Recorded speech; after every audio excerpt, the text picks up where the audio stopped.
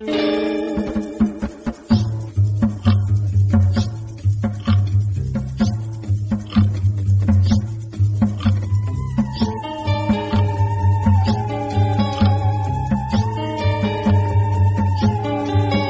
we're back with another exciting, and I would say broadly, crazily, I don't know how to, insane episode of Radio versus the Martians. I'm Mike Gillis. And I'm Casey Doran. And I don't even know where to get started. I really love the way this episode turned out, but I look at it and I'm thinking, how the hell are we going to cover the topic of expanded universes? Yeah, and we just happened to have two people who we could reach in the gigantic event horizon of fandom to be able to pull off a conversation about this. Yeah, I think this is one of our best episodes. I'm incredibly happy with how it turned out. In fact, we got so much good material that after you're done listening to this episode, we are going to release a second bonus mini episode of Radio versus the Martians that actually comes out of a short segment. We were taking a break, and it led to a conversation that goes in all kinds of crazy directions. So check the feed on, I guess it's the RSS feed, your iTunes machine, your newfangled crazy podcastiness. I promise that actually makes sense. We'll fix that sentence in post. You're given your droid. My droid. Your music droid. Your newfangled phone call device. Just check that out. You'll see that on there. Also go to radioversusthemartians.com. You'll see this great bonus episode. But this episode itself, I think it turned out great. We had a great panel. And when you get into the idea of expanded universes, I don't even know where to get started on that. Yeah, and that's the fantastic bit about expanded universes is that any franchise that you know and love probably has a novelization, a video game, maybe even a tabletop RPG, and the lore just expands exponentially. And so if you're really going to be a next level badass, you've got to also dive in head deep to expanded universes. But obviously, those are the true nerds. Yeah, true devotees. Absolutely, we are in a golden age, my friend, of nerddom, where everything is more than just what you see on the screen. So I think it's time for us to talk about recommendations. Sure. And oh my God, there is so much to choose from. You just had to pick your own little corner and say, that's the thing you ought to check out. What did you find this month, Casey? Well, I went back to actually something that I had started for the Star Wars panel and then didn't finish, which is the Timothy Zahn Thrawn trilogy. And this is basically the series of books of Star Wars-related novels from the 1990s that tried to continue the story after Return of the Jedi. The first one is called Heir to the Empire. It's essentially the story of how the main characters shake down. It's incredibly well done, introduces a few great, I guess you could call them extra-canonical characters, Admiral Thrawn being one of them, and really rounds out it's really a pristine example of rounding out the Star Wars universe with characters you've never seen or heard of before in ways that are actually surprisingly fit for the universe. It is, and it's really one of those series that also is super canonical to a lot of fans out there, that to a lot of people who've been following the Star Wars series this long, this is their episodes 7, 8, and 9. Right. It's the second trilogy. Right. And is really, I can't say any other Star Wars media has ever come to the level of prominence that this trilogy has. And just to for balance, my second recommendation is there's a website called Memory Alpha, and this is basically the wiki page for all of Star Trek's extended lore. However, that's all regular canon lore. There is a sister site called Memory Beta, and this actually contains all of the information for everything that's been written that's a licensed work that's not necessarily canon, but it's also sort of official. So if you want to hear about the extended adventures of Commander Riker on the USS Titan, this is where you'd go. And I could find myself falling into and chasing links all over the place. Of course, you have to love the universe, but it's just mind-boggling how far other authors have taken it. So this month, I decided to fall back on my favorite sci-fi franchise of all time, which is Planet of the Apes. And a lot of the Planet of the Apes expanded universe stuff tends to be mortared to tie the various movies together. They clearly didn't have the budget back in the 1970s, and their budget was constantly being slashed. So it left a lot of little pockets for dedicated fans to get in on. And it's amazing how consistently Planet of the Apes stuff is published, considering the last new movie in the original series came out in like 1973, 1974. Wow. And the fact that you still have new fans today creating merchandise and stories in that universe is pretty astounding. So even though there's a lot of great comic books coming out from Boom Studios, the folks who started in, I believe, 2009, 2010, doing Planet of the Apes comics in that original universe, I'm going to pick the cream of the crop, the stuff that I really enjoy, which is a mini-series called Betrayal on the Planet of the Apes. It's written by the husband and wife team of Corinna Bechko and Gabriel Hardman. Oh my God, the art in this is incredible because it takes the visuals that are incredibly loyal to the original visuals of the series and expands them and makes the world feel so much bigger than the limitations of 1968 cinema. It looks exactly the way you remember the world looking. And this is clearly a work made by fans. They love this. This is a labor of love. It was a 4-issue miniseries that was done in 2011. It's currently available in trade paperback. It's a story of a young Dr. Zaius, 20 years before the first movie, and him coming to prominence on the Ape Council. At the same time, there's an ape scientist who's discovering that this vermin, this humans, may not be as dumb as we think, and they may even be able to be taught sign language. And that it becomes a lot harder to justify the extermination policy that they have against them. And a conspiracy begins to suppress that knowledge. And there's a murder mystery. There's a guerrilla lawyer who's trying to uncover it. It's really, really good. And it actually led to a sequel, which is just as good, called Exile on the Planet of the Apes. And then eventually a miniseries that led all the way up to the end of the second movie, but from the perspective of Cornelius, Zira, and Dr. Milo, called Planet of the Apes Cataclysm. They're just so incredibly good, and I would say that anyone who has even a passing interest in the original Planet of the Apes stuff, this is the perfect place to start to say, hey, you know, there's stuff out there, even though a lot of these actors have died and a lot of these sets are not going to be built in the same way, and we've moved on to a new era of Planet of the Apes. There is still some really good stuff being made from the original continuity. So with that in mind, let's get to the panel, and we will see you on the other side.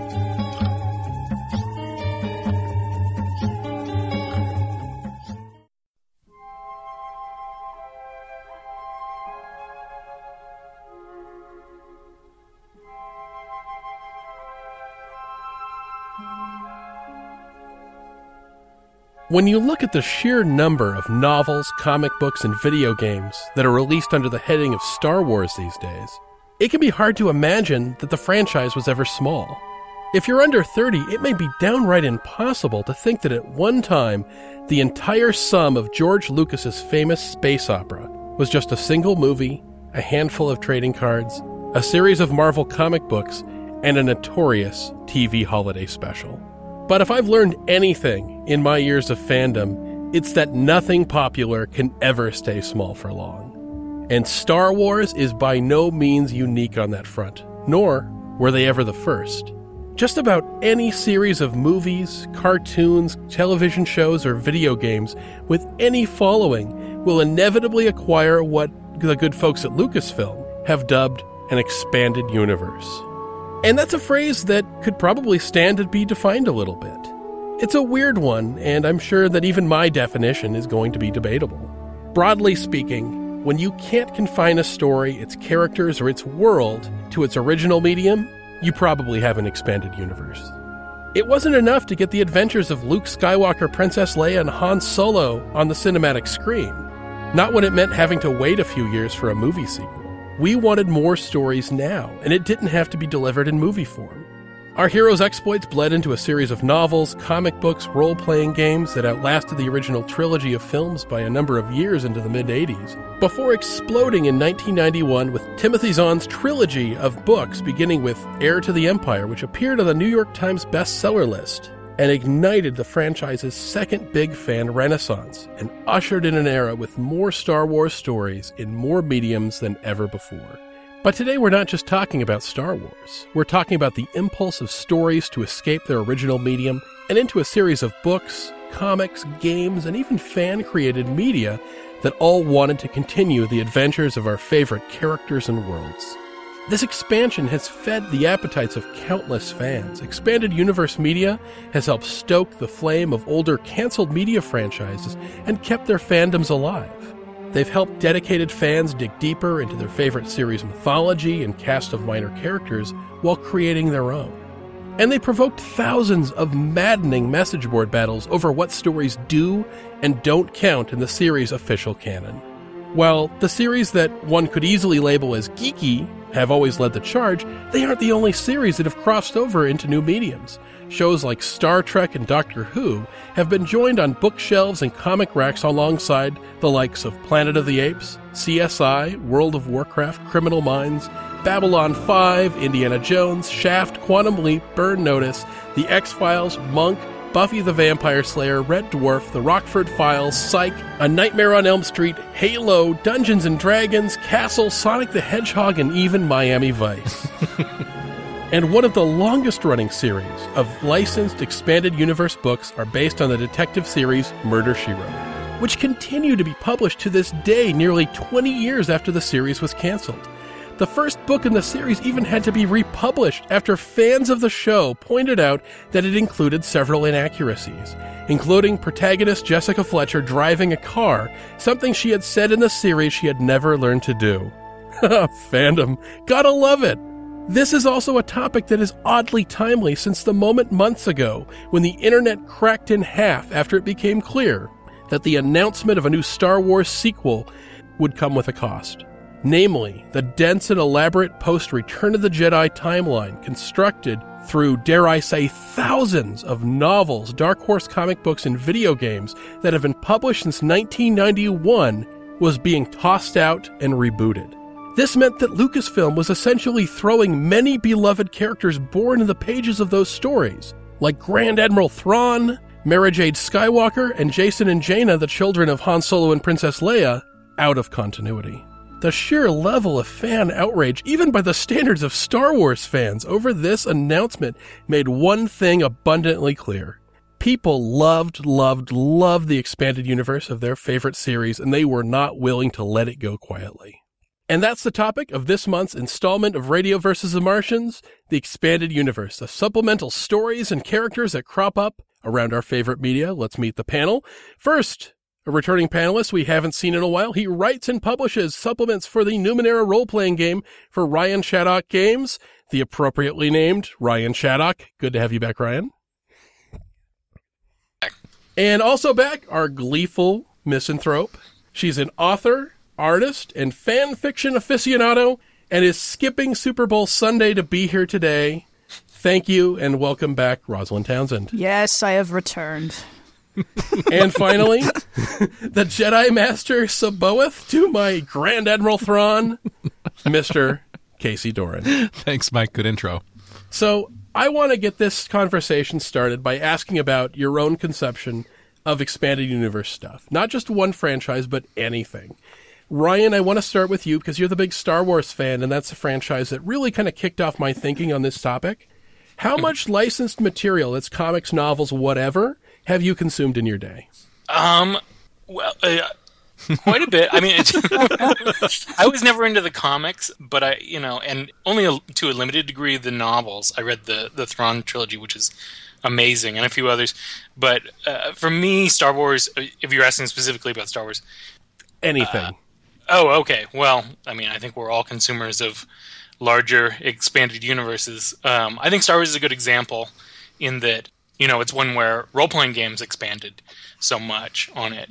And obviously it's a very controversial canon thing. And I think that's, on some level, that's what we're talking about here is, like, all of that stuff that's outside canon is really so amazing, on top of what is sort of official. My wife was involved in the Harry Potter fan community for a long time when the books were coming out. And that was, I think, probably bigger than almost anything in terms of fan fiction. And I think really changed a lot of people's lives in terms of their knowledge of writing and their ability to write. And it alters our definition of canon, in a sense. I guess to expand on that, to her, certain kinds of fan fiction are almost canon. And so I think that the fact that once sort of art gets adopted by society, society can then in turn turn it into something else. And I think that canon sort of is a great example of that. I think that's something that really encapsulates the entire discussion we're going to have today, because fan ownership is a big part of it, fan fiction, but also official license stuff, and the idea that there are two different kinds of canon that we're talking about. There's the official original medium stories, like whether it's the TV show or the series of movies, and then there's the stuff that crops up based on it. And I know that one of the things that Lucasfilm has at least created the vocabulary for, which is quote-unquote A canon and B canon, what counts and doesn't count towards making new stories. And that the general assumption that I've always had of this, and I'd like to hear your guys' thoughts on this, is that the original medium, like the TV show, the movies, whether it's Star Wars, Indiana Jones, the stuff that the actors are actually appearing in, that stuff takes precedent. And that the other stuff counts until it doesn't, until you actually come along with an original medium story that would later contradict it. Like, for instance, I actually own a character encyclopedia of Star Wars from the mid-90s. And one of the things in that is prequel stuff that doesn't count anymore. Like, for instance, there's discussion about Luke Skywalker's Uncle Owen being Obi-Wan Kenobi's brother. And I guess that comes from a line in the original Return of the Jedi script that they later cut and didn't shoot. And actually, because the original script is what they hand off to the people writing novelizations, it made it in there. Because those guys are always going off of an original version of the script. And because when you start any kind of filming of any movie, the script is going to change pretty constantly on set to match it to the voice of the actors, unless, of course, George Lucas is filming it and directing it. And he makes you read that robotic dialogue and doesn't let you tweak it a little bit to make it sound human. But I want to get your guys' thoughts on this idea of canon, what counts and what doesn't count, and whether we consider expanded medium stuff, quote-unquote, real. Well, I mean, I sort of assumed that we were going to intro this topic in talking about canonicity, right? But to your point about novelizations, like, my exposure to Expanded Universe was probably due to the fact that my dad was always a vociferous sci-fi reader, and there were always paperbacks strewn about the house. In addition to just the plain sci-fi novels, there would always be a novel adaptation of a popular movie, usually a science fiction movie, lying around the house. Like, I remember Black Hole, Alien. We got the Total Recall, a novel adaptation, which had some interesting parts. Some of the Star Trek movies, we had those. And for me, it was interesting to read those and to have seen the movies, and some of these that I'd seen many times, and had noticed those little differences, right? Those differences in lines that weren't there, or plots that you didn't see in the movie, but maybe were implied. And of course, for the same reason you said, like, there were things that might have been in an earlier version of the script that got cut, and you just didn't see it on there. But I was sort of fascinated by that there was an alternative facet to the stories you already knew, and it might have helped explain the characters a part of the characters a little bit better, or it might have just thrown it into confusion.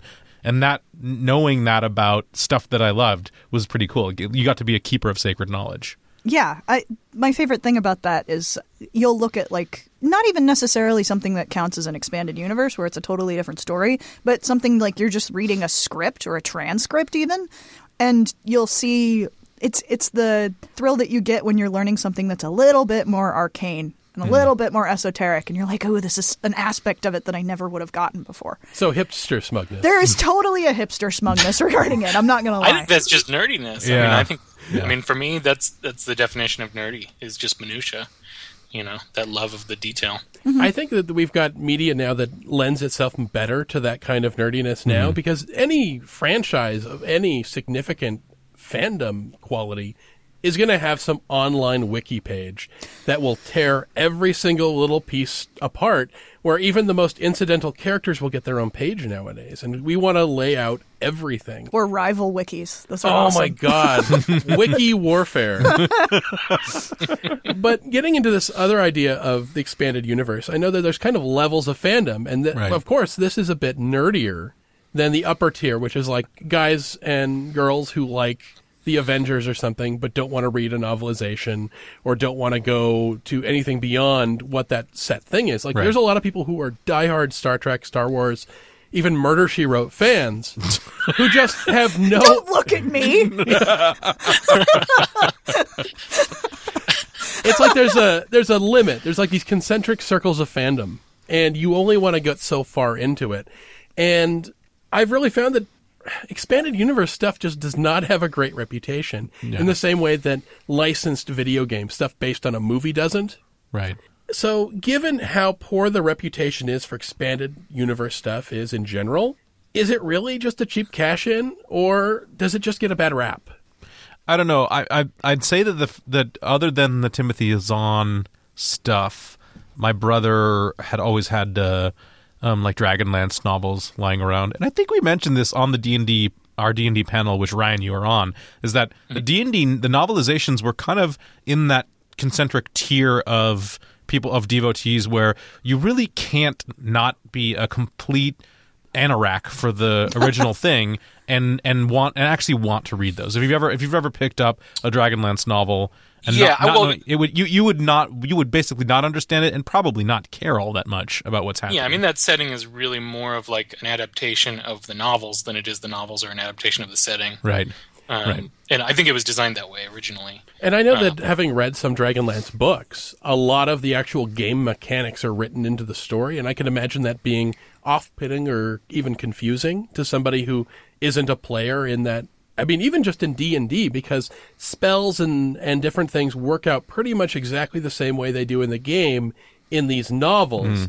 And if you're not familiar with that, it may be kind of weird or confusing. So you can take that to a very broad level outside of another. Like I've never read any of the Dragonlance novels, but you pick up a novel for any franchise and they expect you to at least know who the characters are, and that's already a sort of like, they're not going to describe and introduce a character that you've seen on television for 20 years, for example. That's true. You don't really have to. And I think one of the real advantages that we have with expanded universe stuff is that it can keep these characters alive way past the point where the actors want anything to do with this stuff. Because sometimes literally, right? I mean, exactly. Darth Maul, they brought him back. Yeah, you can't even make it go away, and that character was barely there in the first place. Right. But I mean, ask in an interview sometime a question about Indiana Jones to Harrison Ford. If you want to make him roll his eyes really, really hard and kind of make him go, oh, fuck.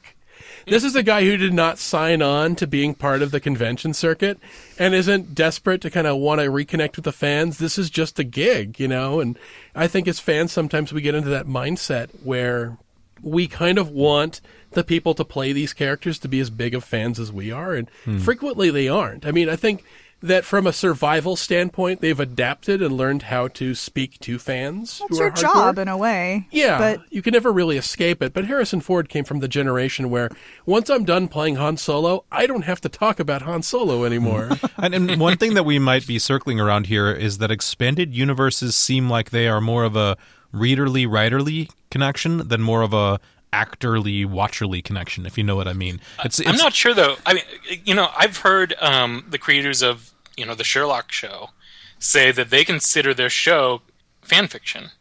Wow. So in that sense, I mean, and you could think of all adaptations since Arthur Conan Doyle as being sort of fanfic, which is what their argument was. And just they have a bigger budget. Right. Well, I mean, it is interesting to bring that up because when I was researching about canonicity, the usage of canon that we use when we're talking about popular fiction, popular franchises, comes from Holmes.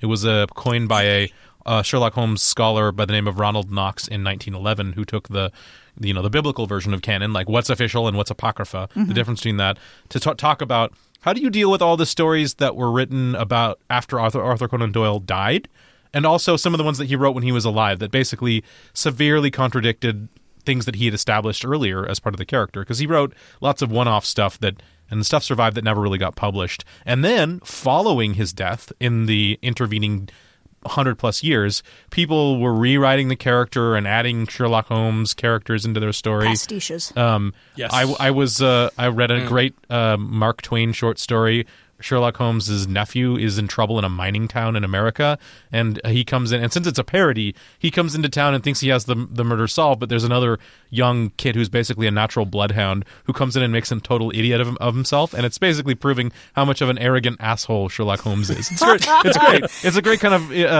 American satire that the Mark Twain would do.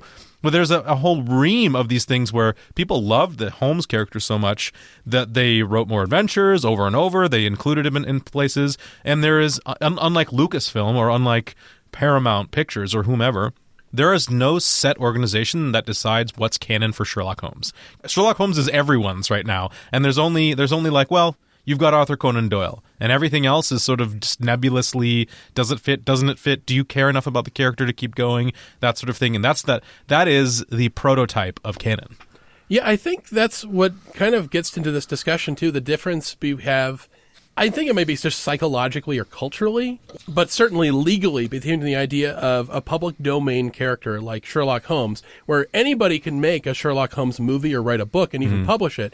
Nicholas Meyer, who I believe either wrote or directed Star Trek II, wrote a book called The 7% Solution. That was the same guy? Yeah. Same guy. That was an amazing book. Yeah, it's a good book. And it's a book where Sherlock Holmes teams up with Sigmund Freud. Right.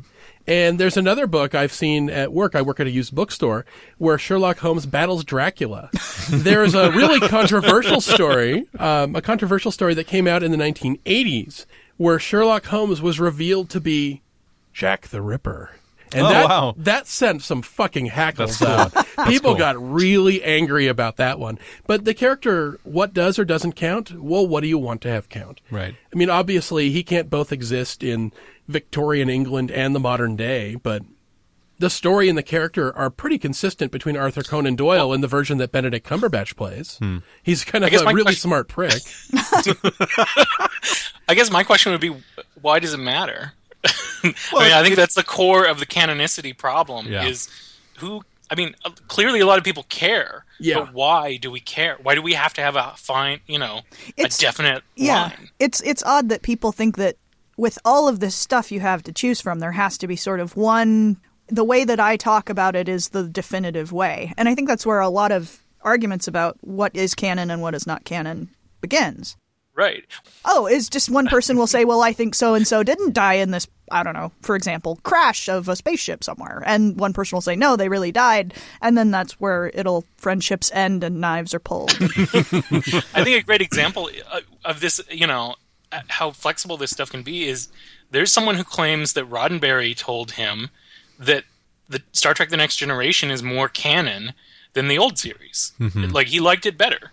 And so he's like, yeah, we can just throw out some of that stuff from the original series. Oh, man, if that's true, then Roddenberry threw down, I guess, I would say a troll hammer in the sense that it can only be matched by George Lucas saying, yeah, Greedo shot first. He always shot first.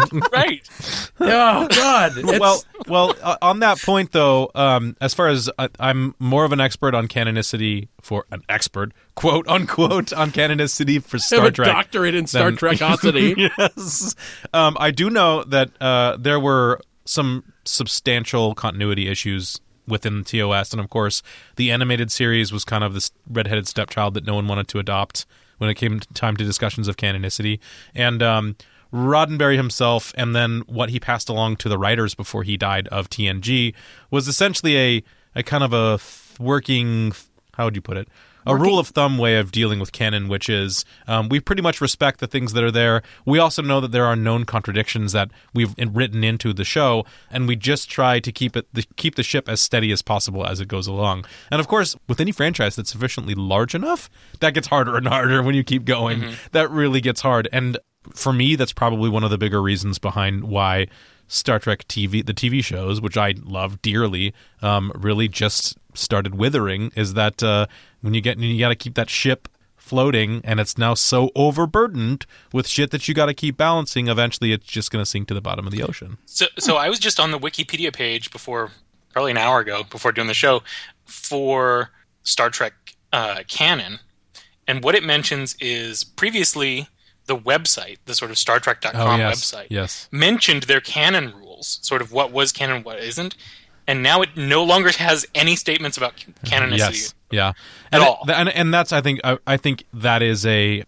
I'd hesitate. This is my speculation hat. I think it's just about them not wanting to talk anything about canon now that the Abrams verse is there. They don't want to have to deal with that. Of course, the people who care about it are doing timeline though. I mean, they don't have to worry about canon there. It is on a separate timeline, but they just want to be able to. They don't want anything to get in the way of the fact of making a movie that will make $1 billion internationally. And so, if one thing is just saying that canon doesn't matter anymore, then that's one thing they're going to do. And does anyone really want to referee fights on the internet between angry nerds? Other nerds do. Yeah, other nerds love to do that. Didn't you used to do that, Mike? The arch nerd. I did. I used to be a moderator on a comic book message board. And that's actually one of the things that comes up is I actually encountered a situation where if you want to talk about just impotent, angry, socially, I don't even want to say awkward because awkward doesn't even begin to touch it. Just nerdity that makes you almost uncomfortable and go, oh, God, this is exactly how people see us. And I was the moderator on a message board dedicated to the Incredible Hulk on Comic Book Resources. And for a character whose main purpose in the story is to get angry and break shit, I had people on my board, regulars, who were remarkably well-mannered and intelligent and polite. And frequently I wouldn't have to deal with any sort of moderator issues unless we had an interloper come on and get angry. And usually the situation would be diffused by the time I logged on, which was frankly nice. And it made my job a lot easier. And there's a scenario in particular where Dan Slott, who is one of the nicest guys working in comic books. He's a writer. He currently writes for both Silver Surfer, and his big thing is Spider-Man. He is the head writer on all things Spider-Man for Marvel Comics right now. The nicest fucking person in any kind of writing medium that I have ever encountered. Just incredibly patient, incredibly kind, wants to interact with the fans, and when people get angry with him, he goes into Zen mode, and he can talk to them and say, well, hold on a minute here, and try to talk to them reasonably and get them into a place where they're friendly. So Dan Slott, at the time, was writing She-Hulk, which was relevant to my board. So he came on, and I'm like, wow, this is great. I get a person who's writing a Marvel comic book regularly coming onto the message board that I'm moderating. This is great for traffic. It's great for interactions. I get to talk to somebody who's writing a book that was awesome. His run on She-Hulk was a lot of fun. And immediately this asshole jumps down his throat on this perceived slight on the honor of Ant-Man. There had been in the issue of She-Hulk a group shot of the Avengers, which She-Hulk had been a past member of. And the group shot did not include Ant-Man. And that was a bridge too far, sir. And this guy actually said at one point, if I don't defend Ant-Man, who will? And throughout all of this, Dan Slott was incredibly kind. He says, actually, I've got an Ant-Man related story coming up in She-Hulk. Calm down and wait to see how you like this. Actually, it was pretty cool coming up. But it was amazing how visceral and nasty. And I refer to this guy privately among the moderators as Ant-Man's lawyer. But I think that there is an element in fandom, especially on the internet, where people take these arguments and the results of these arguments, especially if somebody who's in an official media capacity who owns the property comes in to moderate and arbitrate on this, like come out there with a thumb on the side before going up or down. They think that, I don't know, maybe it's just the internet's gotten uglier, but it's this weird necessity, and I think it's a fan impulse to want to try to make sense of everything. They want it to fit together, but there's also a collector and completist mentality that comes up, and one of them is this idea that I've invested in this. I spent the time reading that book. I spent the time loving these characters, so this shit better count. Right. And if you throw it out now, what has that been for? What has it all been for?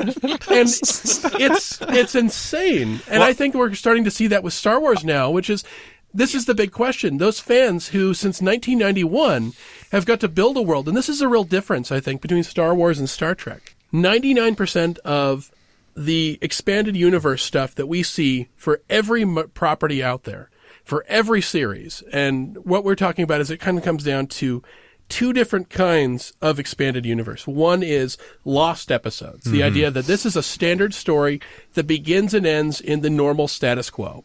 And this is like episodes of Star Trek that weren't made into TV shows or movies, but are just stories that begin and end with Kirk and Spock at the head of the Enterprise. Right. And we're going through space, and it begins with us picking up a diplomat and going somewhere or going to a planet and stuff happens. Right. And the other one is prequels or sequels to certain stories or characters. Like, we want to know, what did Khan do that made him rise to power? Who is Gary Seven? Flashbacks or sequels to, say, Star Trek 4. There's a book they put out called Probe, which is about that alien probe, the one that looks like the ho-ho with the volleyball on it, and how it came to Earth and wanted to talk to whales. And it's like, okay, what happens with that thing now that it flies off? What is that thing? Let's do some backstory on it. Right. So you're either fleshing in on A stuff. lot of those are written by William Shatner himself. Oh, No, I'm joking. God. Actually, a lot of them are. He did a few. And of Do not course, get me started on actors writing Star Trek novels, because I have like this one. Yeah, done. Sorry, Mike. so the other one is the Star Wars model. Star Yes. Wars did something very different. It wasn't just, here's another adventure of Han Solo, Luke Skywalker, and Princess Leia getting one over on the Empire. It isn't just fitting an extra story into that trilogy somewhere. What they would do is they would say, well, what happened next? We would have characters age, they would have children, they'd get married, people would die. The overall status quo of the universe would change. So at the end of these novels, after 30-something years of being uninterrupted, these characters are in a very different place than they were when Timothy Zahn first started writing these books. I don't know. I mentioned Star Trek novels a minute ago. I've been reading a lot of Star Trek novels recently that kind of buck that trend and continue this. They have a lot of post-canon, especially because I've been reading DS9 novels, and all the post-canon happens in the aftermath of the Dominion War. And it's like, okay, well, where did these characters go after, I don't know, their planet was burned to a crisp? And it continues the storyline from there. That's true. I've heard that has happened. I know that, Casey, you said that there were some books. Yeah, based Titan. around. They Yes. they follow Riker on Titan. I know that there was also a 4-issue. This was in anticipation of the 2009 Star Trek movie.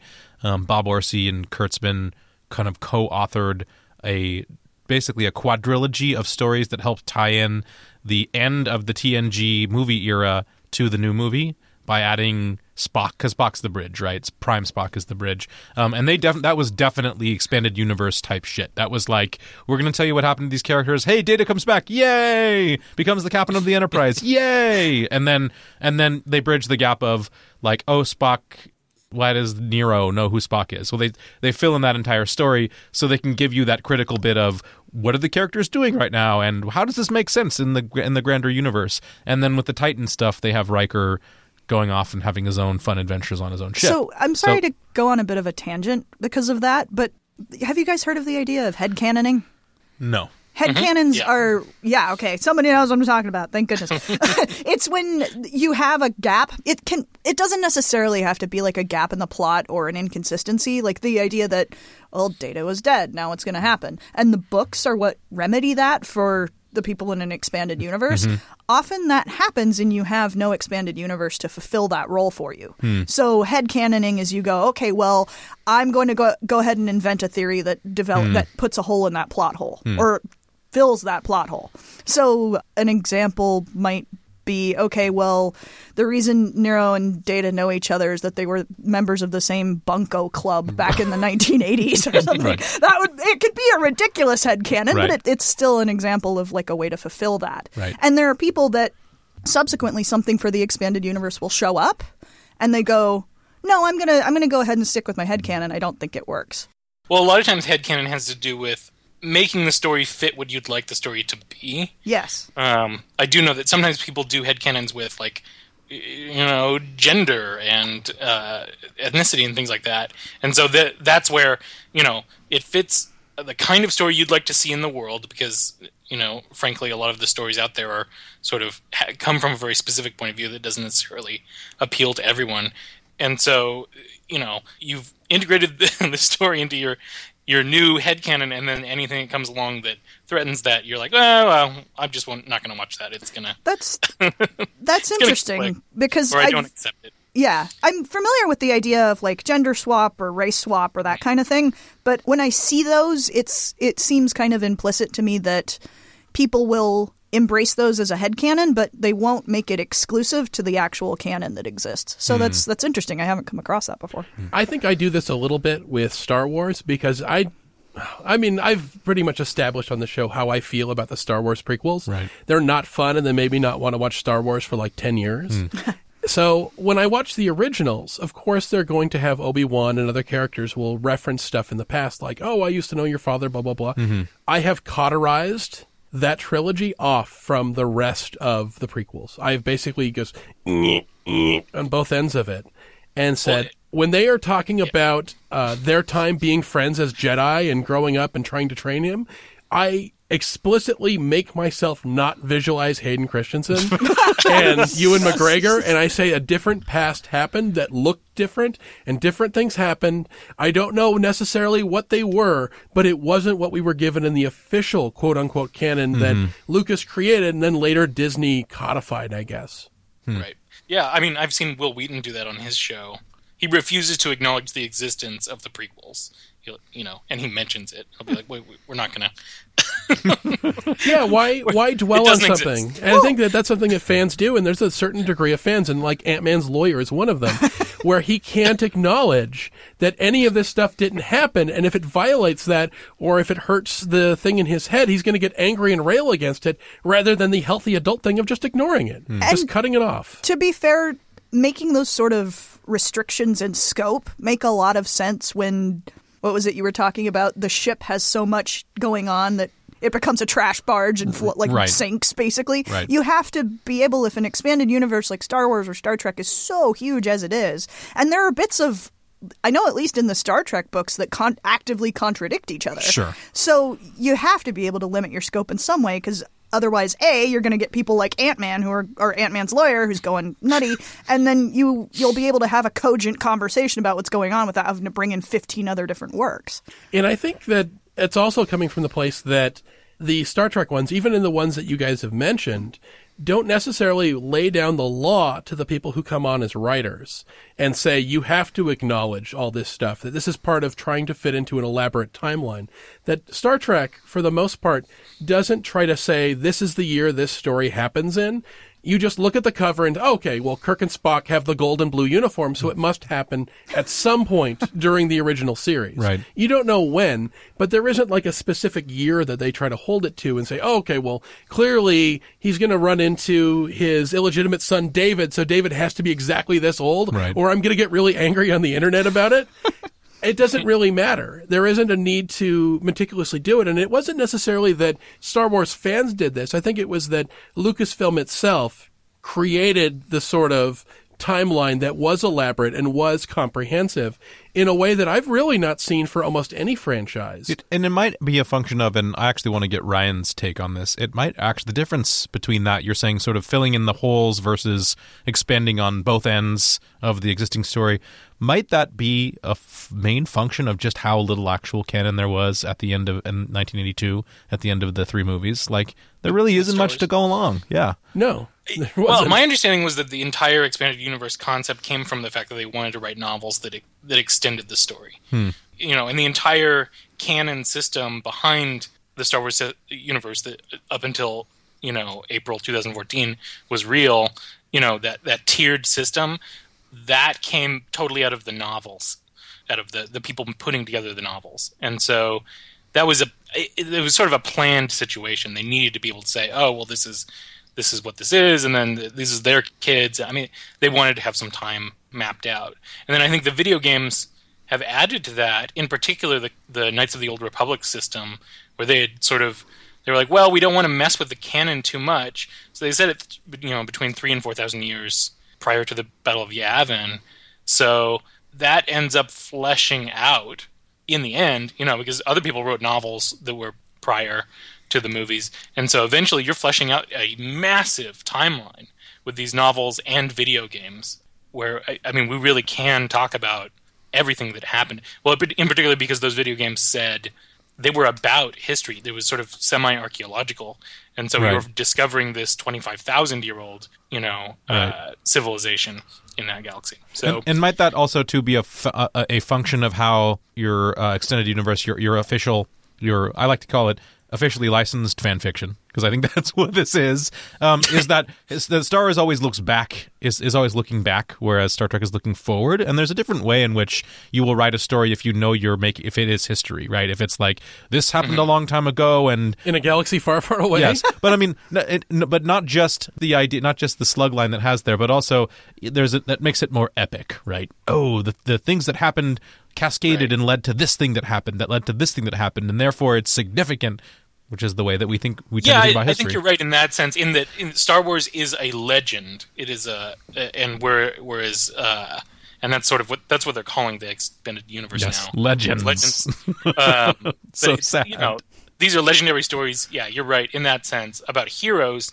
And I mean, like, to go into sci-fi. I mean, Star Wars is not really sci-fi. It's, I mean, a fight just started on the internet. Dun, dun, dun, dun. It's about knights and wizards and stuff, right? Whereas Star Trek is, and so I think that's why Star Trek feels more forward-looking, is that it's about the future of the human race. I think the difference between the expanded universes you get with Star Trek and Star Wars, and I want to be a bit broader than this in this discussion than just these two franchises. No, they're the only two that exist. But I think the contrast is... What?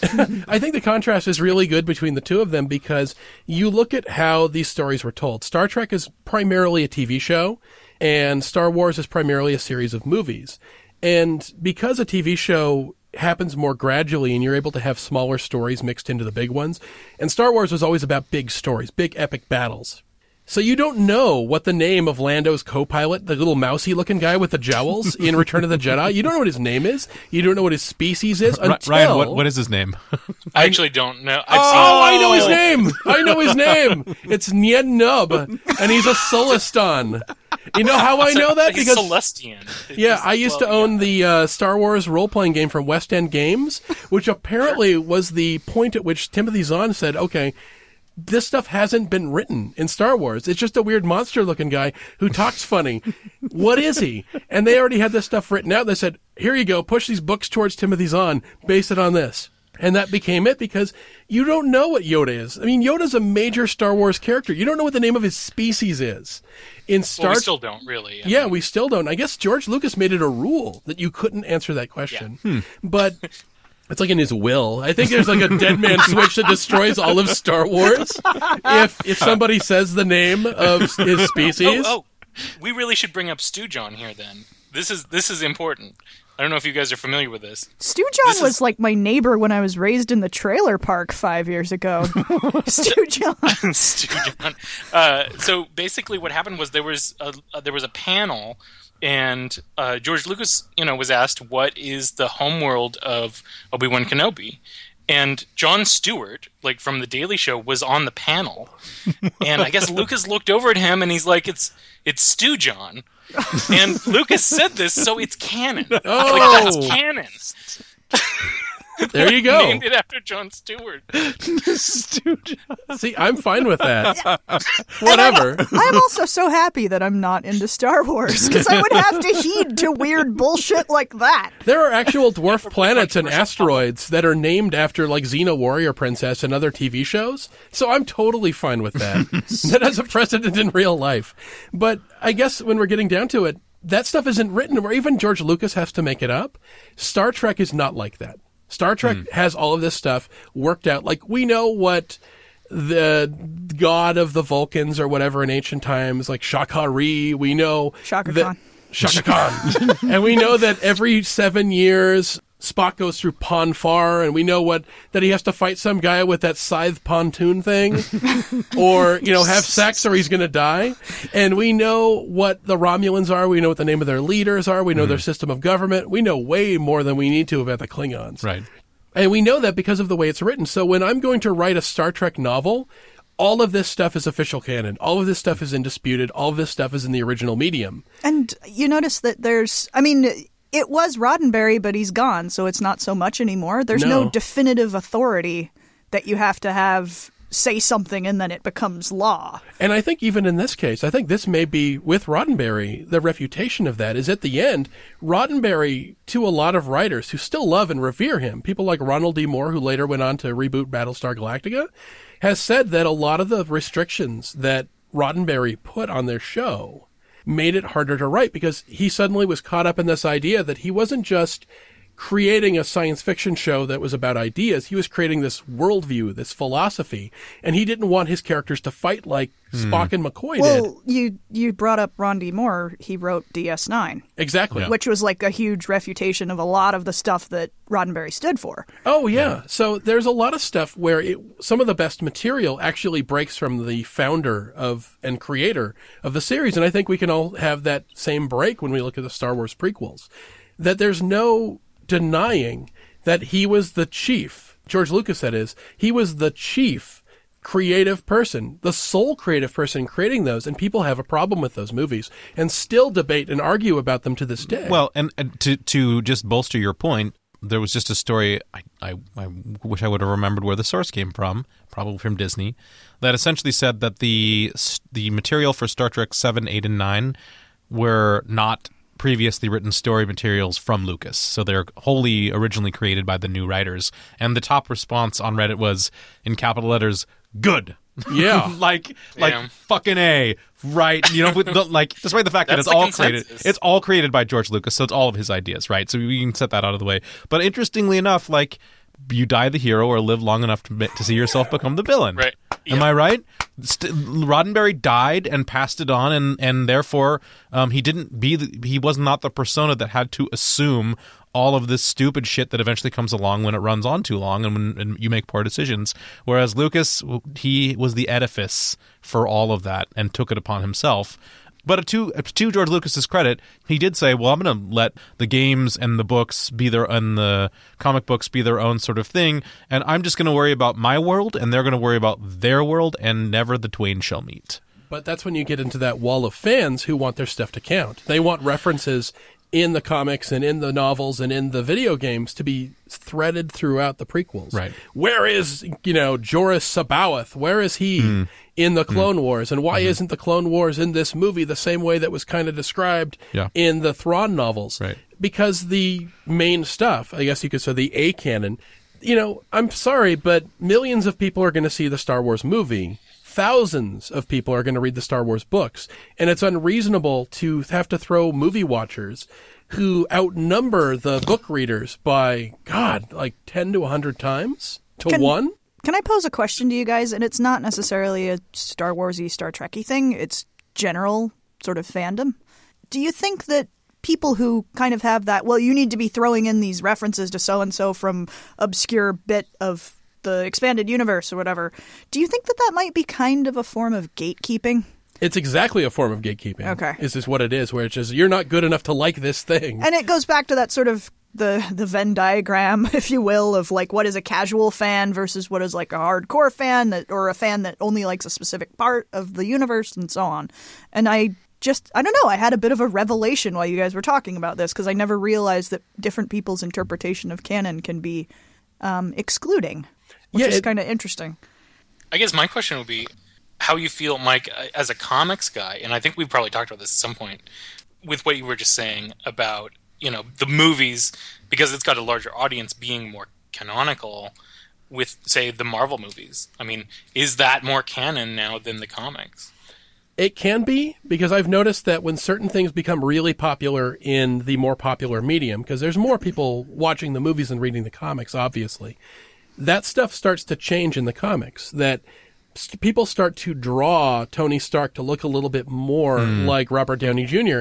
And also they changed out Nick Fury in the comics so that he looks like Samuel L. Jackson now. Sure. So that seems very intentional. I just wonder from the fan point of view as opposed to from the writer point of view. I think that you can reconcile those two things as long as you come up with because the comics, sadly, in my opinion, are still written to a hardcore collector mindset and often cater to them in a way that is exclusionary to anyone who even really loves these characters. This has been a long time my real problem with Marvel and DC. I think Marvel to a much lesser extent now than DC Comics, but the idea that you have to know this much about these characters to be able to understand what's going on in their stories right now. And then I could be a real big X-Men fan, and I am, but I couldn't tell you what the fuck is happening in X-Men comics nowadays because it's just so much of just an unnecessary labyrinth of canonical minutia. And I think in a weird sort of way, I wouldn't necessarily consider the movies to be expanded universe, because I think for my own personal definition, I'd say, what is the foundation for what?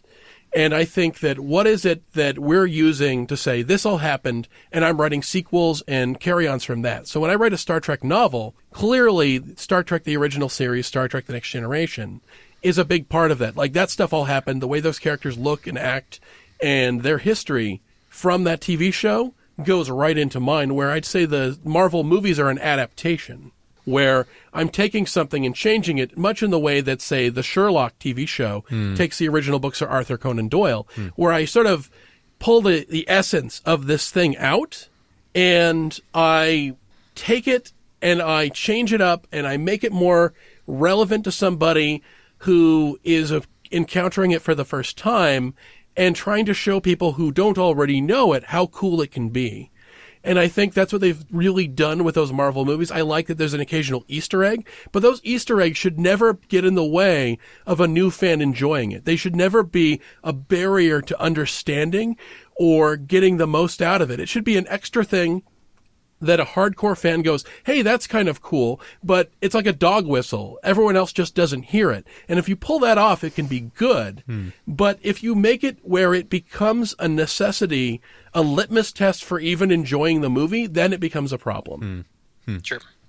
Yeah, I mean, as someone who really enjoys those movies and wants to get into the comics, I really find exactly what you're talking about, where there's this massive barrier. It's as though, I mean, they're not even in the same universe, not just in terms of canon, but in terms of like the headspace of the creators, where they're just like, right, these are our fans, and it's like, look at the millions of fans you could have if you just stop making this a labyrinth. Actually, Trek does this really well because it has sort of a core way of doing it. You can't walk into Trek after having seen, a couple episodes and be lost on the next one. And granted, it's fairly episodic and it's sort of like stories, but boy, I mean, comic books are just like off the map in terms of that labyrinth. Right. Oh yeah, the way Star Wars deals with that particular problem is that they just set everything up like it's an epic poem, right? And so you're expecting the hero to do the Campbellian hero's journey, and so you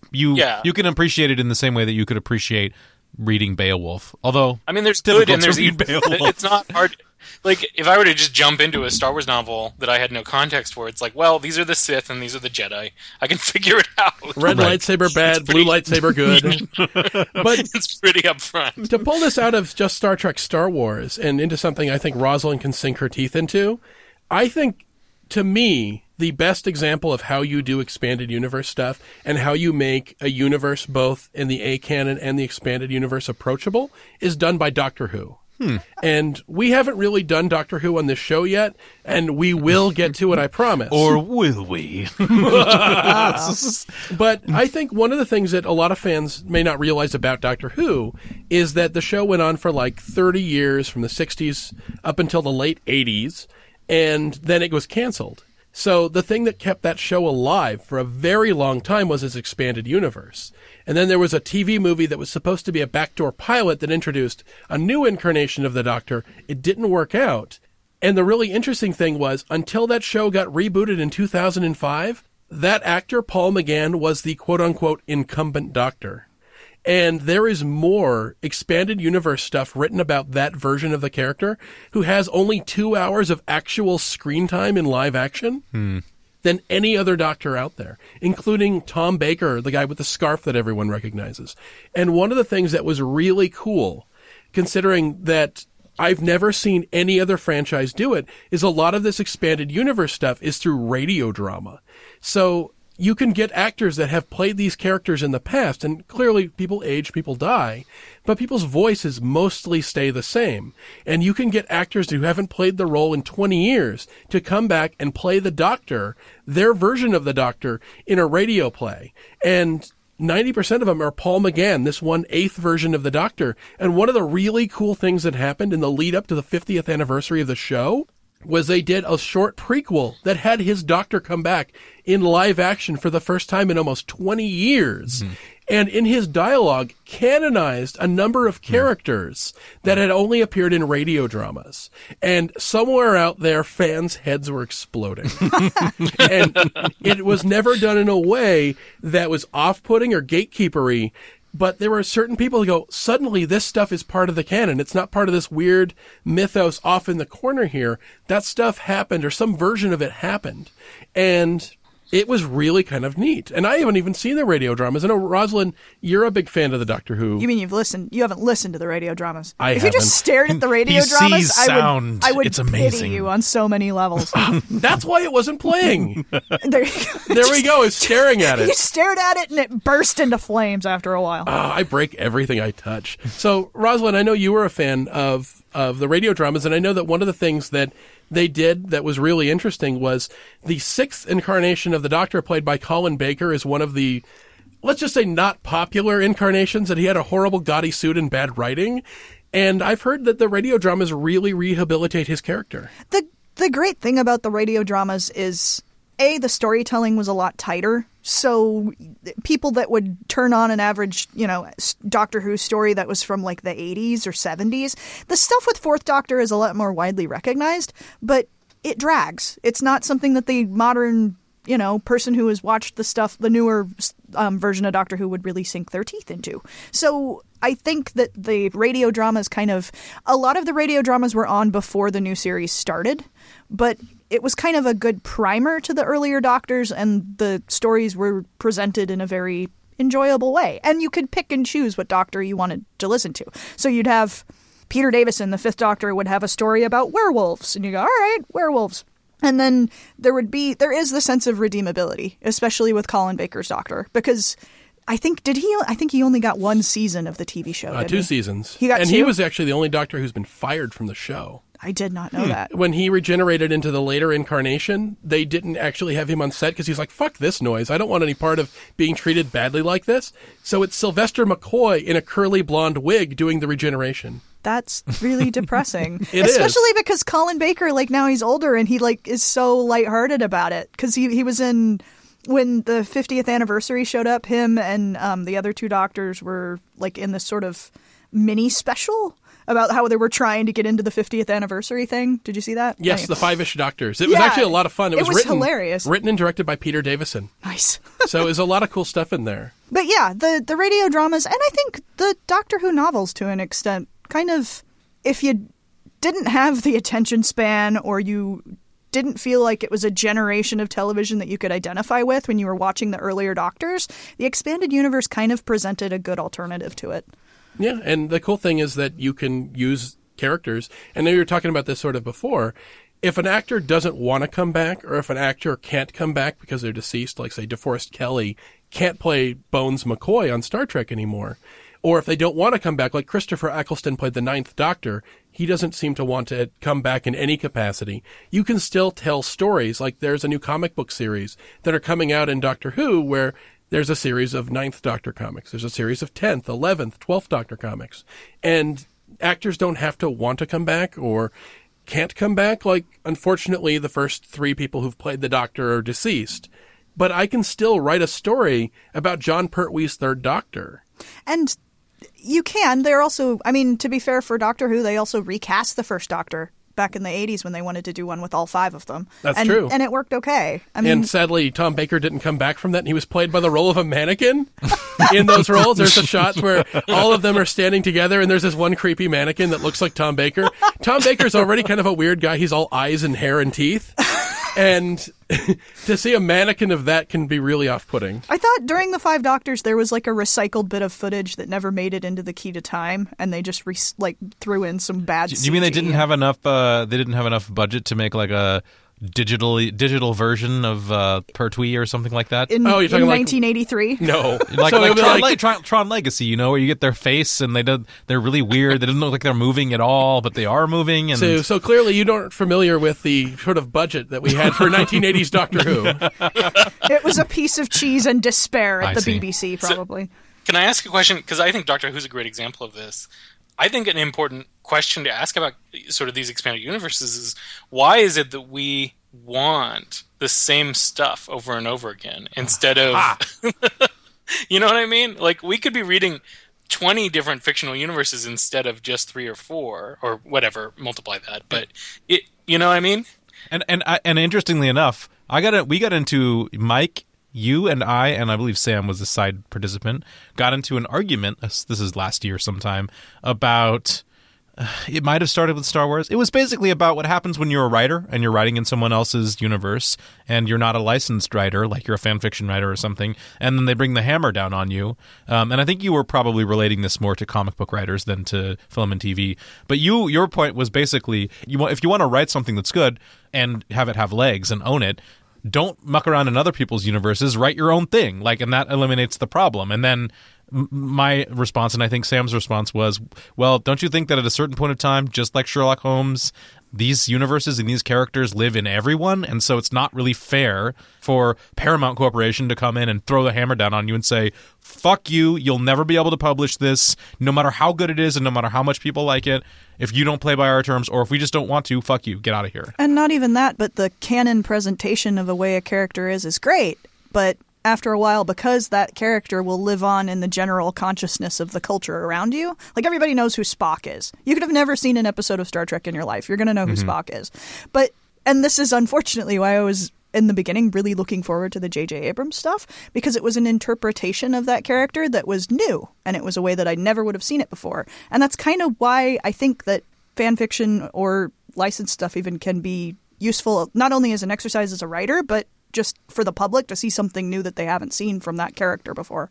I would say that my position has changed a little bit, Casey, since we had that conversation. In other ways, it hasn't.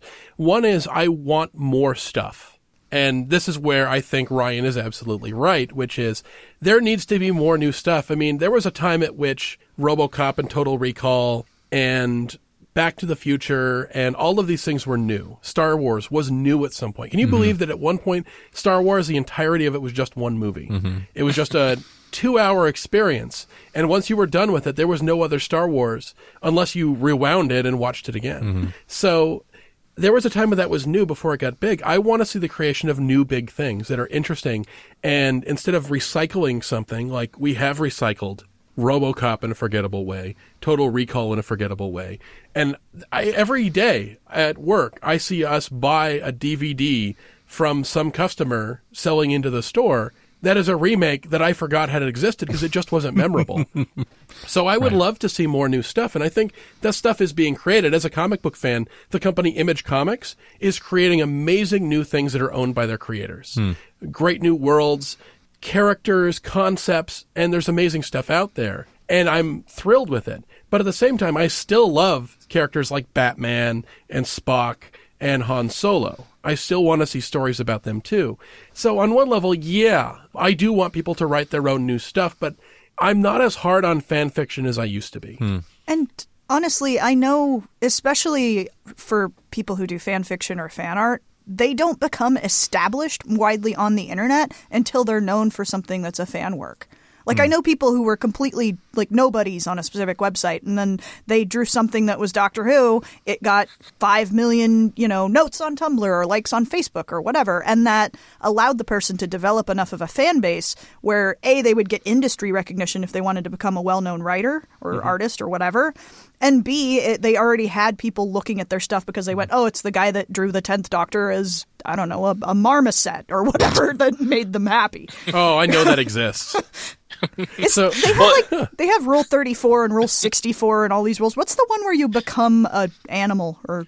There's got to be a number. There's a number for that, I'm Fox sure. Furries. But I think Rule that's- 34F for furry. I don't know. I don't know what it is. But before we wrap up this conversation, I want to talk a bit about my favorite sci-fi franchise and how my fandom of it sometimes makes me a bit callous to screaming Star Wars fans. And that, of course, is Planet of the Apes. I love Planet of the Apes so much. And I have seen the Planet of the Apes expanded universe through comics and novels get rebooted at least 3 times in the time I've been a hardcore fan, since the early 90s. That's when I first became an Apes fan. I love the stuff they put out. Boom Studios, who currently hold the rights to do licensed comics for Planet of the Apes, have done some amazing fucking things. They've done some great series.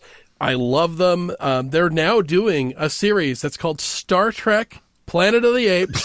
And I saw this. Yeah. it's actually really fucking good. You know what the name of the subtitle to the series is? The Primate Directive. Kill me. And no. the basic premise is that the Klingons have discovered a dimensional barrier, and because of the Arganian Treaty, they can't attack or expand their empire the way they used to. But they found a new universe, and that universe is, of course, the destroyed planet Earth, populated by talking apes and mute savage humans. Does this involve Klingons going and having sex and breeding with the Planet of the Apes? No. Oh, okay. But if you look at later editions of Star Trek, they clearly learned some fashion sense from the gorillas. But it's actually one thing I really love that they do with this miniseries. Of course, the crew, of Kirk and Spock and everyone are watching this at sort of a distance where they want to stop the Klingons from interfering, but they don't want to change through the Prime Directive the history or destiny of this planet. Mm-hmm. And Taylor, as played by Charlton Heston, is having none of that bullshit. He doesn't understand why these people with their magic ray guns can't fucking overthrow Dr. Zaius and the apes, and he gets really fucking angry, and what I love is I can hear Heston's voice in every one of these tirades where he's screaming at Kirk, and Kirk being kind of like, whoa, hold on there, big fella, and Spock being Spock, and it's really, really good. I've never expected this to actually work out, because I was talking to our panelist and friend Greg Hatcher about this, also a Star Trek fan, also an Apes fan, and we both came to the conclusion this is either going to be the most amazing thing that ever came out, or it's going to be the biggest clusterfuck ever. And it's amazing. I'm really enjoying it. Only 2 issues have come out so far. But as an Apes fan, I'm so used to seeing alternate versions of how did that happen. Like one of the big characters in the series that has become a favorite of any fan fiction / licensed author is Dr. Milo, who is played by Sal Mineo in only 10 minutes of screen time. He doesn't last very long. No, he has got like a red shirt level lifespan. Yes. In the course of Escape from the Planet of the Apes. He gets strangled by a savage gorilla in the past, but that character, the sort of condescending scientist chimp, has become a mad favorite for every licensed novelization and comic. And they've turned him into sort of Dr. House meets Nikola Tesla of the ape future. And he becomes a major character in all of them. And I've seen 3 different stories that are about how he fixed Taylor's ship. And it's all different. None of them are compatible with the others. They all go in a different direction. And you know what? I'm fucking fine with that. Interesting. I don't That's so need to reconcile it. I don't need it to make sense, because I know it's all going to be thrown out by the next writer who has their idea for how that happened. Because really, the Planet of the Apes expanded universe is all headcanon.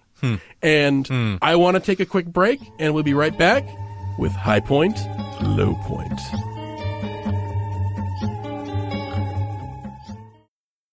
And we are back with Radio versus the Martians. We are talking expanded universes. And boys and girls, it is time for your favorite segment, High Point, Low Point, where we go to the top of the mountain, we go to the bottom of the barrel, and we are going to look at expanded universes.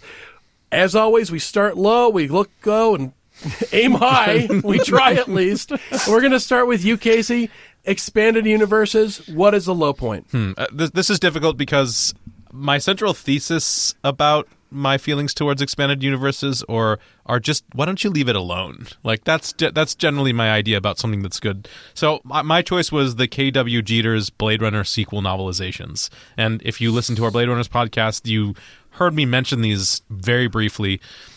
And I chose these because they exemplify what irks me the most, and it's this, what I like to call original dependence. And that is the thing wherein the author of the expanded universe feels the need to slavishly follow the characters, scenarios, and the themes, sometimes even the dialogue verbatim from the original works. And in this way, that makes them so much less interesting of stories, because they do feel closer to fan fiction than they do actual new, interesting stories in the same universe. The first book was called The Edge of Human, and it's about where it follows where the first movie ends, where Deckard leaves to go to the country, and several years later, he's put Rachel in cryogenic suspension to slow down her eventual death, right? He can't let her go.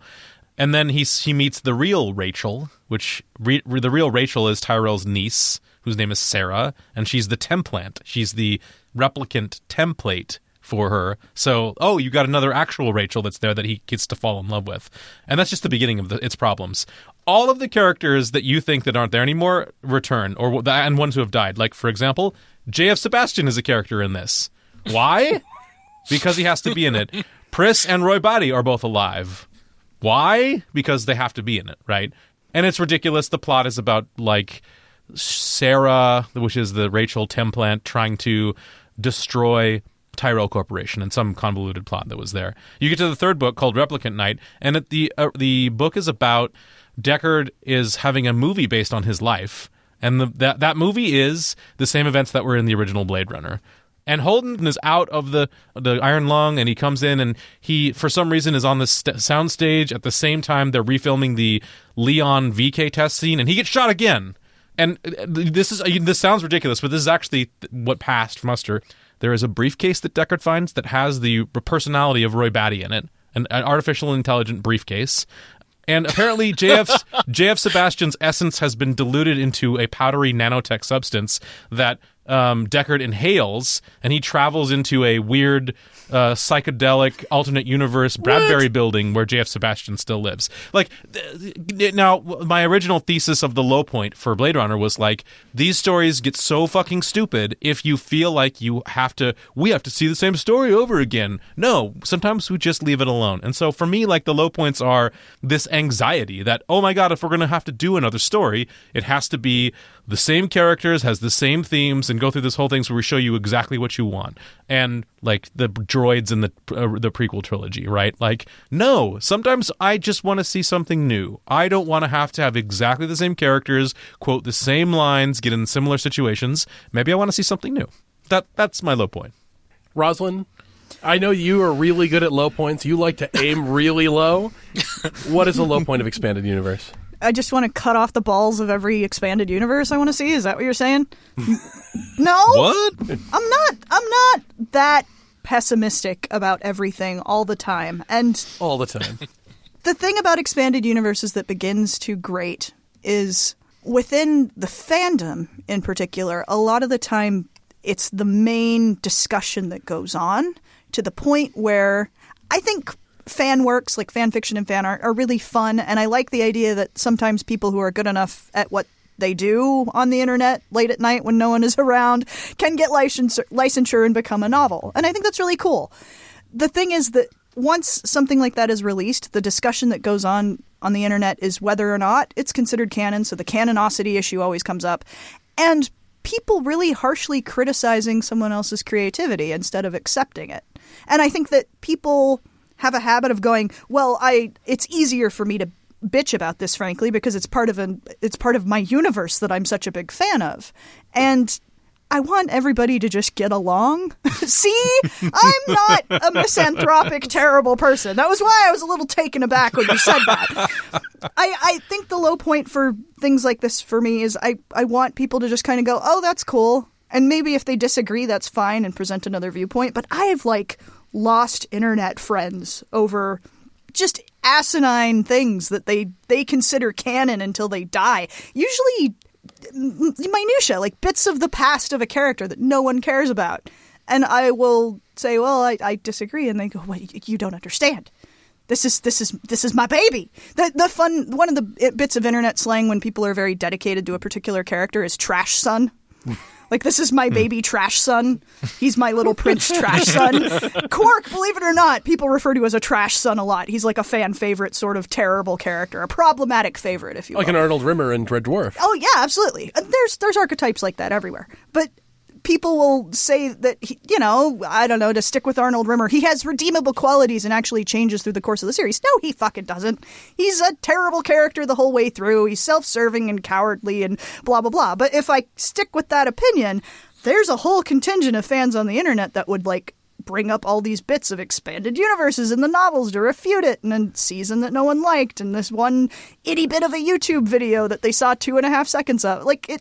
It becomes so inundated with bullshit that after a while you have to take a step away. I was looking at this too, and it's really easy, especially when fan fiction becomes part of the topic, to point out the endless barrage of stories where Captain Kirk and Spock are centaurs that fuck each other. Or mermaids. Yeah, and you know what? I just got to push that stuff aside because I'm really on the same side as you here, Rosalind. For my low point, it's another thing. It's how fans act. And I think it's fans in that same defensive posture. Fans defending and pretending that plot holes and problems don't exist in the story. Yeah, fan discontinuity, right? Oh, God. Where it's almost like if they admit that there are plot holes or problems or issues with the story or that parts of it aren't good, that it'll all be yanked away from them. It's kind of like saying, I don't believe in fairies and Peter Pan, and all the fans have to clap their hands to bring the franchise back to life. Here's the thing. Everything has plot holes. Everything has problems. And being a fan in an adult way is acknowledging that and still being able to love this thing. One of the greatest films of all time, and this is one of the films that everyone feels obligated to put on all of the best film lists of all time, is Citizen Kane by Orson Welles. It has a huge fucking plot hole in it that I didn't notice until somebody pointed it out to me last year, and here it is. This entire movie is built around the mystery of Charles Foster Kane's mysterious last words, Rosebud. And here's the problem. While everyone is hunting around trying to figure out what he meant, what is Rosebud? Is it a person? Is it a place? What is this thing? What did he mean? They forget that he said it when he was alone and whispering it to himself in the middle of his mansion, and that nobody recorded it and nobody should know he even said it. But you know what? It doesn't ruin the movie for me. I'll give you another one, and this is one that I know is a gauntlet at the feet of a lot of angry keyboard warriors out there. It's Star Wars. The original Star Wars is a great movie, but it has a massive plot hole in it, and here's it is. The climax of the movie all comes around the idea that the Death Star, this giant space station that can destroy a planet with its super green laser, is coming for the rebel base. They're on a moon, and they're coming for them. So there's this race against time where they're launching spacecraft to battle it and attack its tiny little weak point and blow it up before it can kill all the people on that moon. And the reason that it's a race against time is because the Death Star can't get a clear shot at the rebel base. Why can't it get a shot at the rebel base with its planet-destroying laser? Because a planet is in the way. And you know why I didn't notice this plot hole? Because the movie is so exciting and it's so tense and it's so fun that it distracts me from that. The reason we notice plot holes a lot of the time is because the movie is not good enough or engaging enough to distract us from them. So, because I mention these plot holes to fans all the time. And Star Wars fans, when I mention the problem, the plot-destroying laser, rather than them laughing and going, oh my God, I didn't even notice that, they go into defense mode. They immediately start doing essentially fictional apologetics to try to make it still make sense. Well, how do you know? It might have been a gas giant. You don't know how those lasers work on gas giants. You don't know. Maybe their laser would take a long time to recharge. And I start getting this litany of people trying to defend it because they think that I've knocked out this brick at the bottom of this wall and it's starting to collapse, and they're quickly just trying to push a mortar in there. I gotta make this work. It can't fall down or I have no meaning. My response is just calm the fuck down. What is the lyric from the opening credits of Mystery Science Theater 3000? If you're wondering how he eats or breathes or other science facts, just repeat to yourself, it's just a show. I should really just relax. And fans need to just calm the fuck down. Everything has flaws, and you can't point out the fact that this thing is solved in this novel or that comic or this radio drama or that video game. The fact that they fixed it in that alternative universe, expanded universe novel is proof that another author saw it too and worked to fix it. That is proof that it was there, not proof that it wasn't. And what I really hope is that people just grow the fuck up, learn to love this as a grown-up with all its flaws rather than try to pretend it's perfect. Just please, please, please calm the fuck down. So Ryan, I know you've had a chance to stew on that one, and I want you to chance to regurgitate some of, hopefully not the bile that's been building up while I explained all of that.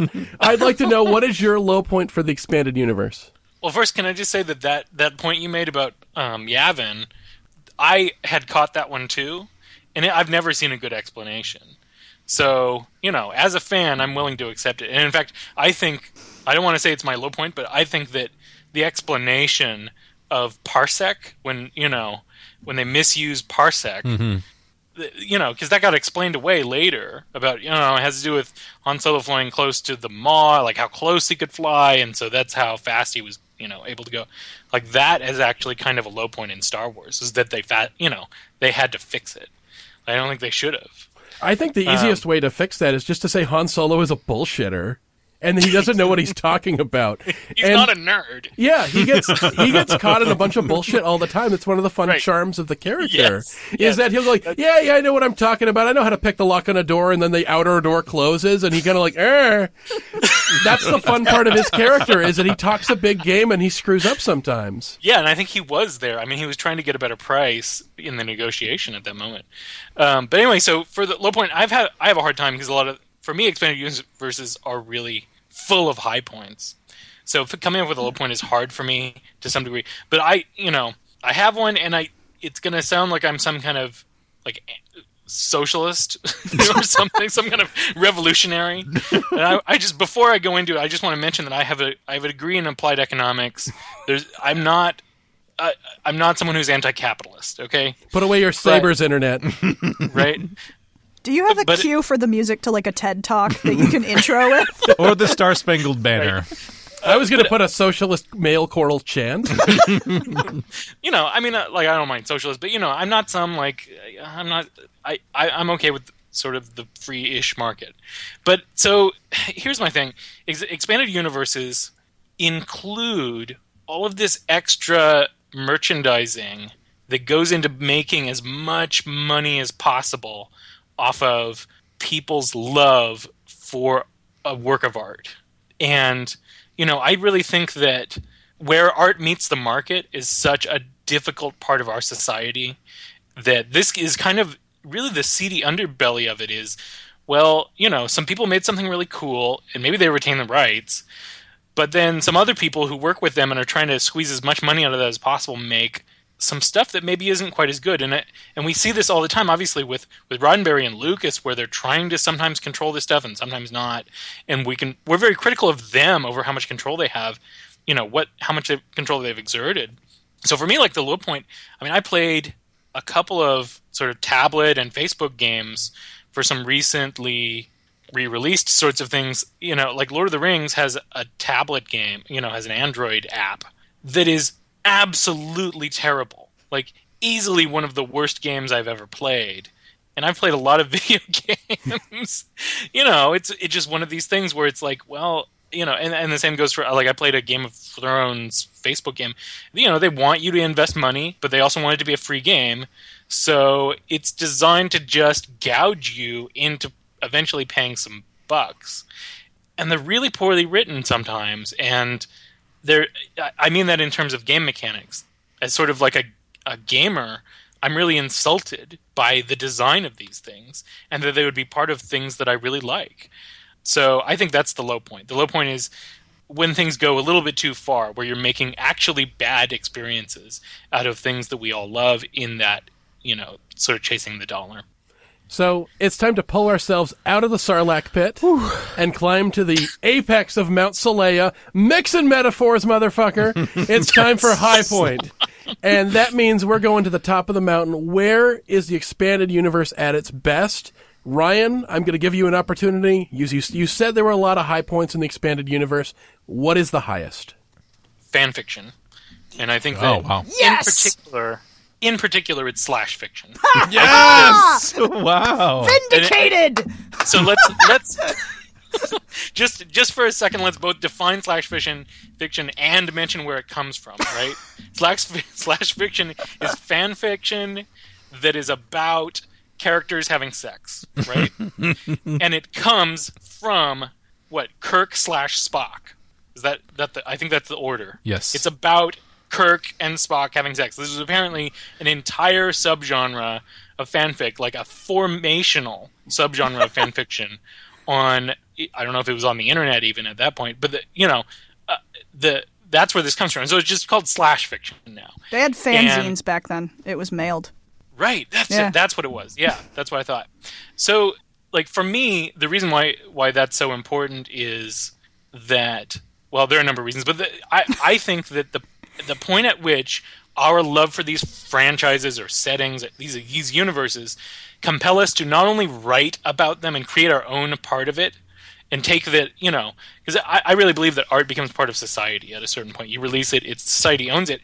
We take ownership of that. We make it, we embellish it, we share it with each other in a community. But then on top of that, to take that into our own sexuality, to then express things that we want to see, that this has something to do with our own personal sexuality, like that is amazing to me. That is a breakthrough. And I can't think of anything else in all of fandom that compares to how revolutionary that is. And certainly not potentially not in terms of the larger sort of like our love of fiction. And Rosalind, I think you're going to come from a similar place on this, perhaps. I saw your chair. Is your high point the same as this one? I give him props for that, because there's definitely the notion of it playing into the wider consciousness of what art is and how it eventually affects every aspect of your life, and that includes sexuality or someone's sense of romance. But I kind of have two high points, if that's possible. To piggyback on the slash fic, I actually...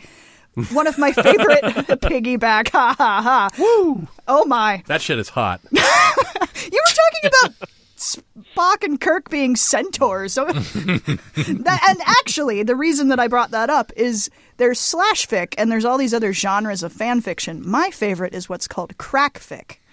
Has anyone heard of crack fic? No.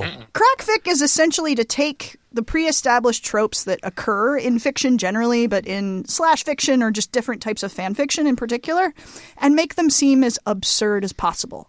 So centaurs would be a pretty good one. I read one where the 3 presenters of Top Gear were all mermaids. Yeah. There are other things as well, like a common trope that occurs in fan fiction is male pregnancy.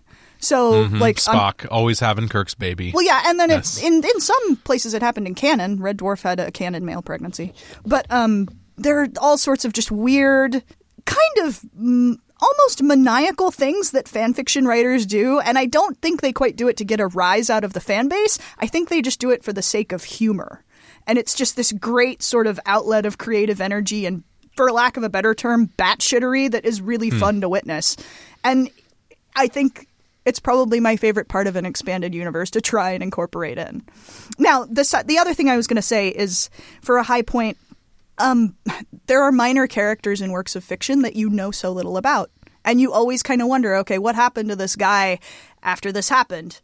And I think it's human nature to want a sense of resolution in things, a sense of closure. Whether it's the, really serious stuff, like maybe something happens in real life, death of a family member or whatever, but it happens on a mundane level as well. And I think it's cool to see that part of human nature where we go, I want resolution for this guy, for my own satisfaction, and there's a sense of empathy, like I want this person to have a sense of closure too, even though they're fictional. And I think it's kind of oddly heartwarming. So, yeah, 2 high points. Casey, where do we go high? Where is the highest point of the expanded universe? Yeah, being a Star Trek fanatic, first and foremost, I really only ever had a passing interest in EU stuff, and I really don't have any interest now. But with Star Wars, it's actually quite interesting. Like, we've established that I'm not the Star Wars guy, but for me, like, some of the coolest experiences to happen, and I said this before on the Lucas panel, were the video games, and for me, like, Star Wars TIE Fighter, the PC game, is one of those that was fucking fantastic. Not only from the fact that it's just a great gameplay, but you're playing. It's a great role playing game because you're playing a character who has a piece in a story that you know of, but it doesn't violate things that I was talking about in my low point. It doesn't place you as the wingman to Luke Skywalker, really. What it does is it places you as a completely unknown before that point Imperial pilot who ingratiates himself, who finds himself at the behest of a secret order of the Emperor, a secret order of mages who serve the Emperor, separate from the rest of the Empire, who do his bidding, all through the gameplay of being a Imperial pilot in a space sim game, essentially. And I just loved how I was so blown away by how cool it was to have exposed this other side of the narrative that you don't get when you're always on the side of the rebellion. You're always hanging out with Chewie and Han and Luke and whatever. And only later did I realize that they kind of folded this Secret Order of the Empire as an official canon thing into other things that happen in the alternate universe. And like just the excitement of playing in battles that are maybe not the Battle of Yavin that's on there, but you believe that you're taking part in stuff that is actually part of the universe itself, and you're helping decide its outcome. And you're doing it as this dude, Merrick Steele, I believe the name is, and that this character does end up like growing and becoming a part of the narrative in the universe that is separate from the main plot of the story. So TIE Fighter is amazing, and I still love it to this day. This is also kind of paired with how much I love the Knights of the Old Republic games. I have no familiarity with the MMO. I know that's really heavy on the canon, but that also exemplified the coolest parts of like when you say, okay, we know all this shit that happened between these periods of time in the Star Wars universe. Let's do it a couple thousand years earlier. Like, let's take this recognizable and yet different iteration on Star Wars and make new heroes and have a whole new backstory to it. And the Old Republic is great for me. I'd say it lives up to sort of the universe that McQuarrie and John Dykstra and Ben Burtt created, which my contention still is that those three guys created Star Wars more than George Lucas did, and we owe more of them to them than Lucas. And I don't care much about the lore of Old Republic, but I just think that creating a brand new setting within a setting that is free to be itself made those first two KOTOR games so amazing for me, and made me just want to plow through them and love the characters and love the Star Wars setting again. I had to think about this a lot when I was going to look at what I thought was a high point of the expanded universe. And the first thing I thought I might do is just say, okay, well, I enjoy some expanded universe stuff, particularly with Planet of the Apes. I would just pick out my favorite one there. But then something else popped into my mind. And I'm saying, you know what? When I have this conversation, I'm going to hold this in reserve because I realized how awesome it was and how it overtook everything that I could think of as an alternate. And that is the Carl Barks comic books about Donald Duck and Uncle Scrooge. And to really understand this, you have to look at what was the quote-unquote A canon of Donald Duck before he started appearing in comic books by Carl Barks. The original Donald Duck animated shorts were essentially just situational comedies. The world that the character lived in was pretty fluid. Donald was essentially an actor. His character would be consistent from story to story, but his situation would be different. He was a farmer or a museum security guard. He was a truant officer or a soldier or just going on vacation. You didn't really need to know anything other than the immediate present tense. It was situational humor. Stuff happened to Donald, and Donald would react to it, usually with his anger. He didn't have a real world to live in. And the cartoon would just end. I mean, you'd have 3 minutes and the story was over. So you don't have time for world building in the middle of a short like that. So Donald always went back to zero at the end of every one of these stories. Carl Barks created, in the 20-plus years that he wrote this character in comics, a world for Donald Duck to live in. He populated it with friends and neighbors and relatives and villains, things that you didn't see in the original Donald shorts. And because they were longer, because of 20 pages of a comic book than a 3-minute short, you had the time to build on that stuff. Both Steven Spielberg and George Lucas have openly said that these Donald stories were a huge influence on them creating Indiana Jones, and especially the Boulder Trap at the beginning of the Raiders of the Lost Ark, which is straight out of an Uncle Scrooge comic. If you really want to understand the idea that we took this character who was largely just a comedy character that appeared in animated shorts, and you put him in longer stories, you put him on globe-trotting adventures and treasure hunting or just solving mysteries, doing things that he never did or had time to do in the short, pre-movie shorts that he was in. And he created an entire universe. These are the characters and concepts that Carl Barks created in his comic. Uncle Scrooge, Duckburg, the city that he lived in, the Money Bin, the Beagle Boys, Magica De Spell, Flintheart Glomgold, who's the second richest duck in the world, who is Scrooge's #1 rival, Gladstone Gander, the just infuriatingly lucky douchebag cousin of Donald Duck, who never worked and everything always worked out in his favor, the big adventure stories versus just situational comedies, but Karl Barks would sometimes do one-page stories that would do those as well. It could also be argued that he was the real creator of Huey, Dewey, and Louie, but that's kind of up in the air. But these characters that he created started seeding back into animated shorts, started being seeded back into animated series. So the series of DuckTales is essentially just a complete love letter to the work that Karl Barks did in 20 years of comics. All of these characters, including Uncle Scrooge, the key character that overtook even Donald as being the star of these comic books, this miserly uncle who's kind of globetrotting the world looking for more wealth and using his relatives and paying them minimum wage because he wasn't going to spend a dime to go about it this way other rich characters would. That is a Karl Barks creation. And you could say that this version of Donald and Uncle Scrooge in this world that he lives in is the new canonical version. That it overtook the idea that this is supplementary material and is largely seen by many fans as the version of Donald Duck. That the version you saw in the animated shorts, that's the one who's appearing in supplementary material. And that, more than anything, is why I chose Donald Duck Karl Barks comics as my high point. Because it's the only place I could see where the supplementary material was so much bigger and grander and actually overtook people's perception of what this character and his universe was away from the primary material and became the new primary material. That's why Donald Duck is my high point. Wow. So with that said, I want to thank all of our great panelists for joining us. Ryan Shaddock from Ryan Shaddock Games. That's a great name, by the way. Thank you for joining us. And Rosalind Townsend, thank you as always. Thank you. Casey Doran, as always, my friend. A pleasure. And with that, we want to bid you adieu and thank you for joining us on this episode of Radio vs. the Martians. We will see you next month. Radio vs. the Martians is produced by Mike Gillis and Casey Doran. Our editor was Mike Gillis. Our theme music was written and performed by Todd Maxfield Matsumoto. Find us online at radioversusthemartians.com and send us your feedback at info@radioversusthemartians.com.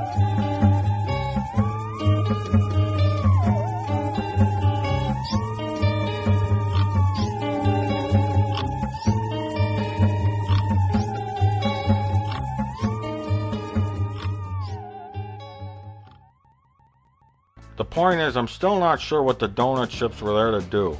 And don't any of you f***its tell me that it was explained more in the novelization or some Star Wars book. What matters is the movie. I ain't never read one of them Star Wars books, or any books in general for that matter. I ain't about to start. Don't talk about them stupid video games or novels, comic books, or any of that fucking crap. I seen enough of that shit.